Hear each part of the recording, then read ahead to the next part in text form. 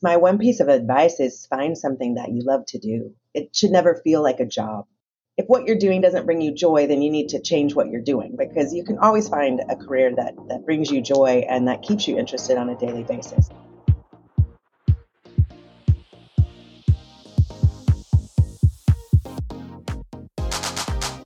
Welcome to Professional Profiles, a podcast where I interview industry experts to understand their jobs, learn about their journeys to success, and uncover the strategies they've used to find it.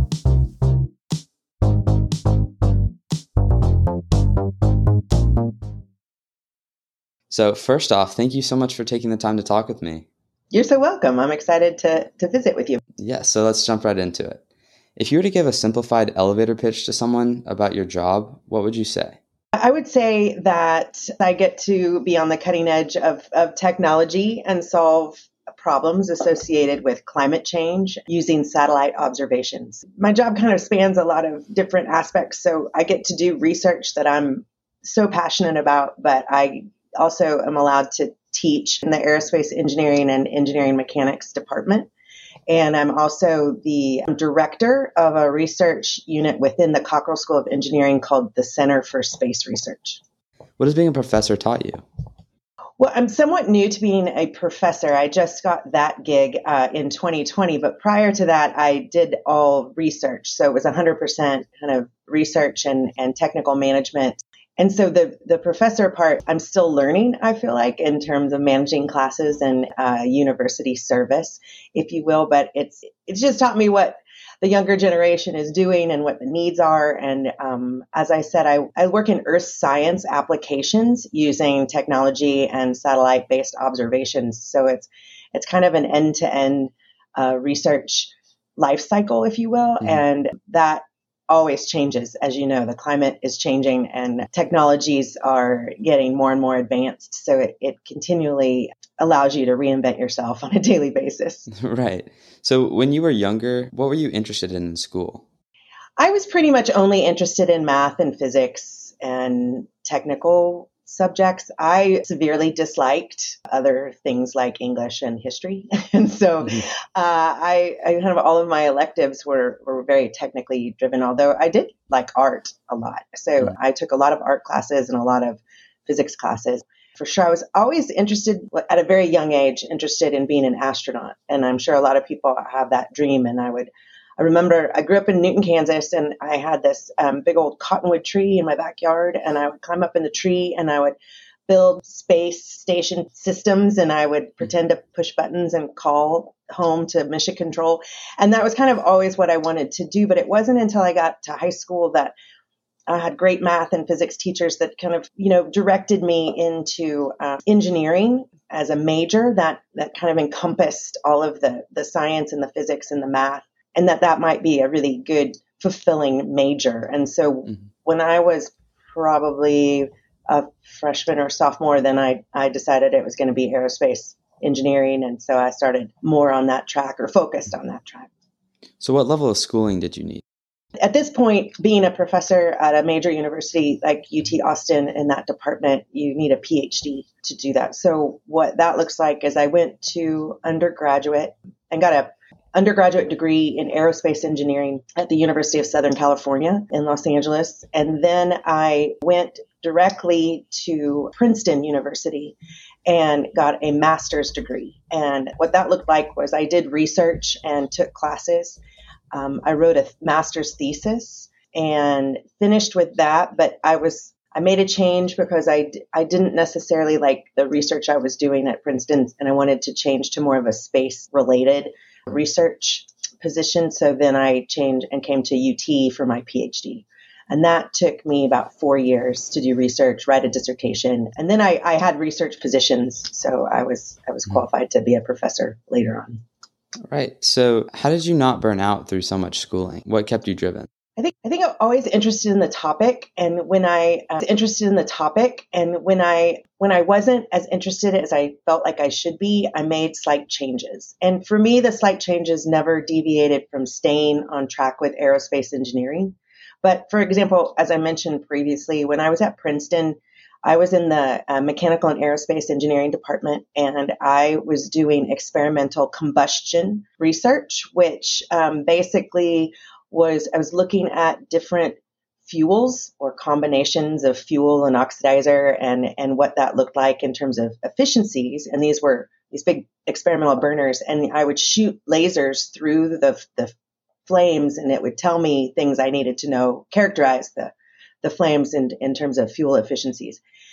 I don't know. I always say if what you're doing doesn't bring you joy, then you need to change what you're doing, because you can always find a career that brings you joy and that keeps you interested on a daily basis. So I did finish with my master's on this combustion research, but I knew that wasn't what I was going to do for the rest of my life. And often when you get a PhD, when you spend 22 years overall in school to get this degree, that's your area of study. It's very hard to then deviate when you become this expert in whatever your dissertation was about, to go off that or go on a tangent. And so I came then to UT and was a graduate student at Center for Space Research. I got the position here at UT because the advisor that picked me up and funded me through all of my graduate studies, I was working on NASA satellite mission called ICESat. And ICESat's the acronym for the Ice Cloud and Land Elevation Satellite. It's a laser in space that shoots down at the surface of the Earth, and you can get an elevation then everywhere that the laser beam interacts with the surface of the Earth. So you get these global elevation profiles, and you can look at how that changes over time. And I'm digressing because the point is my experience with lasers, shooting lasers at flames in Princeton, got me an expert position as a laser altimetry expert for a space-based mission with NASA. And that's still what I work on today, is space-based lasers and how that gives us information about Earth science and systems or ecosystems. So it kind of was related, but a small change in moving from combustion to spacecraft dynamics and satellite systems then gave me the joy I was looking for. So recently you were selected by NASA to lead the ICESat-2 science team. So meaning that you were selected not only for your success, but also for your ability to lead. What are the qualities that define a successful leader? It's a lot of patience and a lot of organization, I think, in terms of management and leadership. And it's, I guess I feel like I'm always striving to make sure that everyone feels heard. That at the end of the day, everyone feels like they made a contribution to the overall decision, which is the case when you hear everyone that's on your team. It's been really challenging because leading the ICESat-2 mission that I've done for the last 8 years, since 2014. So I've done it a long time, and ICESat's interesting because it works globally, and so it provides elevation measurements to all scientific disciplines that exist, right? Like all Earth ecosystems. So we have cryospheric scientists, we have oceanographers, we have hydrologists, we have terrestrial ecosystem vegetation experts, we have atmosphere experts. So it's not like it's a small community; it's a very broad community. So I've had to become a little bit of an expert in every area just to ask the right questions of the independent science disciplines that are represented on there. I try to stay really organized and document everything and provide a lot of communication. And I think that's helped me be successful. You're obviously very passionate about what you do. What would you tell people about finding a passion and sticking to it?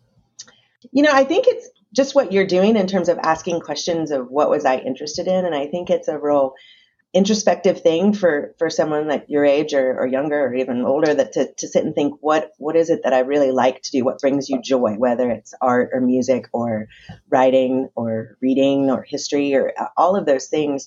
And then start to ask more questions about what could I do with that one passion that seems very basic, but could be the building block to a career in utilizing that. The interesting thing for me is I told you I really disliked history, and I still kind of do, but English and writing, I was terrible. I never did very well at that. And that's why I was in engineering, right? But day-to-day activities at this point in time is publishing papers and writing proposals. So I do way more writing than I ever have before, even though that wasn't something I started out liking to do. And I actually really enjoy it. And I've improved at it and I've gotten better at it. And it's, that's kind of a thing that you have to be able to do when you do research like this, because you have to be able to write a proposal to convince someone to give you money to fund your work.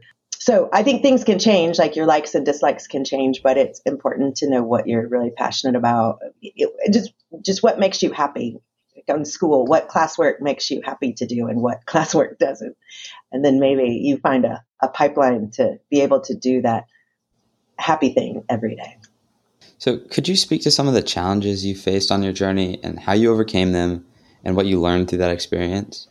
Well, a challenge for me is diversity. I was the only female in my aerospace class at USC in that grade level. And that's hard to think that there's no one like me, that I didn't have any female professors. I didn't have, that was a challenging. I mean, sometimes it brought me down, and things are improving. And I guess I just had to not really think about it and do the work and take some of the bias that I received and just have it, or allow me to be more motivated, I guess, to get over those types of hurdles. So that's challenging. So as a parent, what do you teach your children about finding what they want to do in the future? I think I talk a lot about the things in my work, and I don't know if they're necessarily interested in spacecraft operations, but I tell them anyway. My hope is that they know that their future career should give them the same reaction. I don't ever really complain about going to work, and always have something positive to say when I come home. And so I don't believe that any of my children are going to choose my profession from what they say right now, but I hope that they take the sentiment of whatever they do choose, then they'll be as excited about it at the end of the day as I am. How can one stand out in your field? A lot of it is communication, and this is probably specific to my field because there's a lot of aerospace engineers that are brilliant and solve big problems and are very important, and it's just not their personality to be out and about of communicating, whether it's presentations or publications, and I've worked hard about being able to communicate my findings, because if you can't write about it or present on it and engage other people, then it starts to become a dying activity, because you just don't get as much resources to support the work or collaborations. And so I think that's been one thing that I've worked on that's not necessarily trained in school in terms of physics and science and math. You know, you can be brilliant at that, but if you can't talk to other people about it, then it becomes a problem. So do you control your own hours? I guess what I would say maybe about being a professor, even full-time researcher, is I feel like I need to work all the time. So when my hours here, you know, most people are working around 8 to 5, and that's great. But I usually get up really early and work before I come to work. And then I work at work, and then I go home and I usually make dinner and hang out a little bit, and then I work some more. So I control my own hours, and I could not work that much, but I just like to be productive, and I always have something I could be doing. So what would you say to people on the other side of the spectrum that do not feel productive and are not really driven to a passion? It's a hard one, but I feel like they're just, they might be looking in the wrong place for the past. I mean, everyone has something that they like to do, right? And I think it's finding a combination of that topic. Maybe it's not mainstream, so maybe the passion is kind of out of the box. Different combination than what you see out there. I guess, you know, going back to the fact that there's not very many women in aerospace, I had to really imagine myself doing something, because there was no guide star or role model for me. And I had encouraging parents to do whatever you wanted to do, but neither of them are engineers. So they weren't guiding me into something. They didn't know about that. And it was kind of me poking around and trying to see a nice fit that someone could help me figure out, because it wasn't like I was going to have this one person to look at and say, I want to be like her. That didn't exist. And it might not exist for a lot of people. So you kind of have to conjure up your own idea of who you want to be. You might not have a role model that you can be confident in the fact you're going to become that role model for someone later on. But that's a different way to do it, where you don't have an example of what you want to do or someone's dream job that's also going to be your dream job. You have to maybe be more creative in those cases. It's kind of forging your own path, right? So I think it's a matter of, if you don't have a role model in a certain area or that has a certain job that you think would be really cool and you're going to work toward that, if you can't find that, then that's okay, because it doesn't mean that you are lost and will never find a passion for a career trajectory. But I think it just means you have to maybe conjure it up in your own head and try to go that way, then search just for an example of, is that what I want to do? What is the best advice you've gotten to achieve the success you have? I don't know. Maybe I don't know if this is the best, but maybe it's the most recent that really resonated with me. And that was representation matters. And for me, like if I got down and out and wanted to, quit my job, which I don't, but if I did, what am I doing for those younger generations that need representation, like someone that looks like me and does what I do in terms of engineering focus and expertise? Maybe I have an obligation to the community to stay around and be a representative. So at NASA, you are surrounded by people who are really smart and driven to success. How important is it to surround yourself with people who are growth oriented?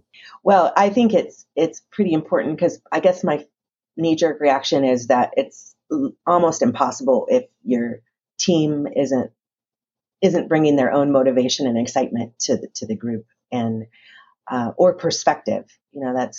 I always surround myself, at least my research team is very diverse. There's some aerospace engineers, there's electrical engineers, there's some physicists, there's some earth science or geology people.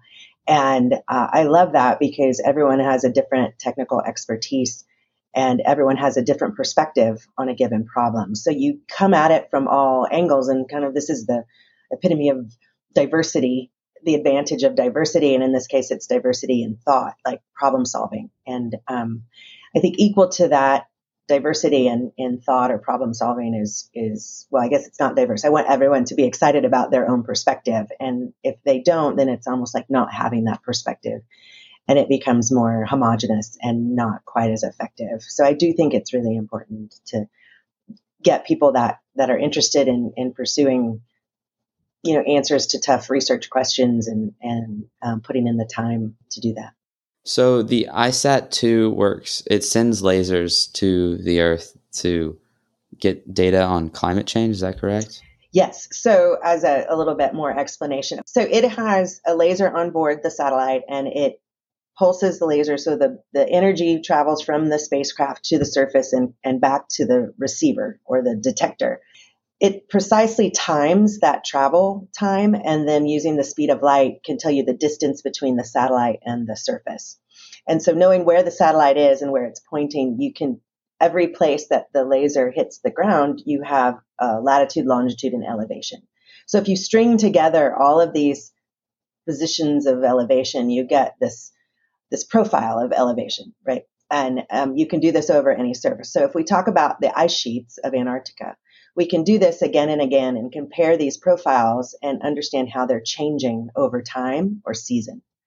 So the elevation difference then can be used at a higher level to understand the mass balance of the ice sheets. And why is that important? It's because if the ice sheets are losing mass, it typically, almost always, means that the sea level is rising, right? Because the mass or the ice is going into the ocean. And so all of these systems of Earth's processes, whether it's ice sheet mass loss and then sea level rise, influence communities and environments significantly. So if we monitor elevation change in this way, then we get all of these other answers to science that's happening in the cryosphere or polar regions. The same thing about like sea ice. Sea ice is ice floating in the ocean, in our Southern Ocean and in the Arctic. It doesn't add to sea level, but it adds to what I'll call the radiative balance of the Earth, because sea ice is a big reflector of sunlight. And if we are losing sea ice, there's not as much of the heat from the sun being reflected, and it's absorbed by the ocean, which then means the ocean's warming, and then the ocean melts the Antarctic ice sheet, and then we have this whole big ecosystem of change because of climate variability. So it's interesting to know that it's similar like to a laser ranger that you can buy at Home Depot when you're trying to measure something on your wall, kind of like that. But it's just this one, these elevation measurements over time give us the a huge window into how our Earth is responding now to climate change and how it might respond in the future. So in the past few years when you've been working through the ISAT-2, what trend have you been seeing in terms of climate change? The ice sheets, like in terms of the cryosphere, I think the interior ice sheets are still pretty stable, but the exterior, the edges of the ice sheets, they have some fast moving ice and loss. So they're starting to melt, which is adding to sea level rise at increased rate. And so that alerts all of our coastal communities to start figuring out strategies and decision making and management to understand what they're going to do as the ocean level goes up. I think that, other changes that have been not necessarily changes, but ISAT-2, it measures the tops of the trees with the laser, but similar to how sunlight goes through the canopy. If you're standing under a tree, you still see the sunlight through. The laser energy does too. So it effectively sees under the trees as well. So you get the ground surface measured by the laser as well as the tops of the trees. What this means is now we have canopy height, right, at a global scale, which then gives us our first comprehensive assessment of global biomass or above ground carbon stores, which means a lot to climate. And so now as we continue to orbit on, we're getting these maps filled in of biomass. So then we can start doing changed analysis once we have the foundation of these biomass. So we see that we're losing above ground biomass, and that's affecting the carbon balance. If you were to give one piece of advice surrounding your key to success, what would it be? I think I sound repetitive, but I just think it's my one piece of advice is find something that you love to do. It should never feel like a job. And I think if it does, or if you don't want to go in the morning or do the work, then it means you're not in the right field, and to look for something different that brings you joy. So those are all the questions I have. Thank you so much for your time and thoughtfulness in your answers. You're very welcome. I appreciate the opportunity to visit with you.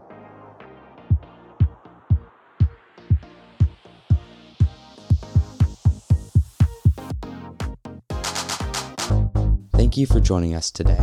If you enjoyed the show, don't forget to subscribe to stay updated for future episodes.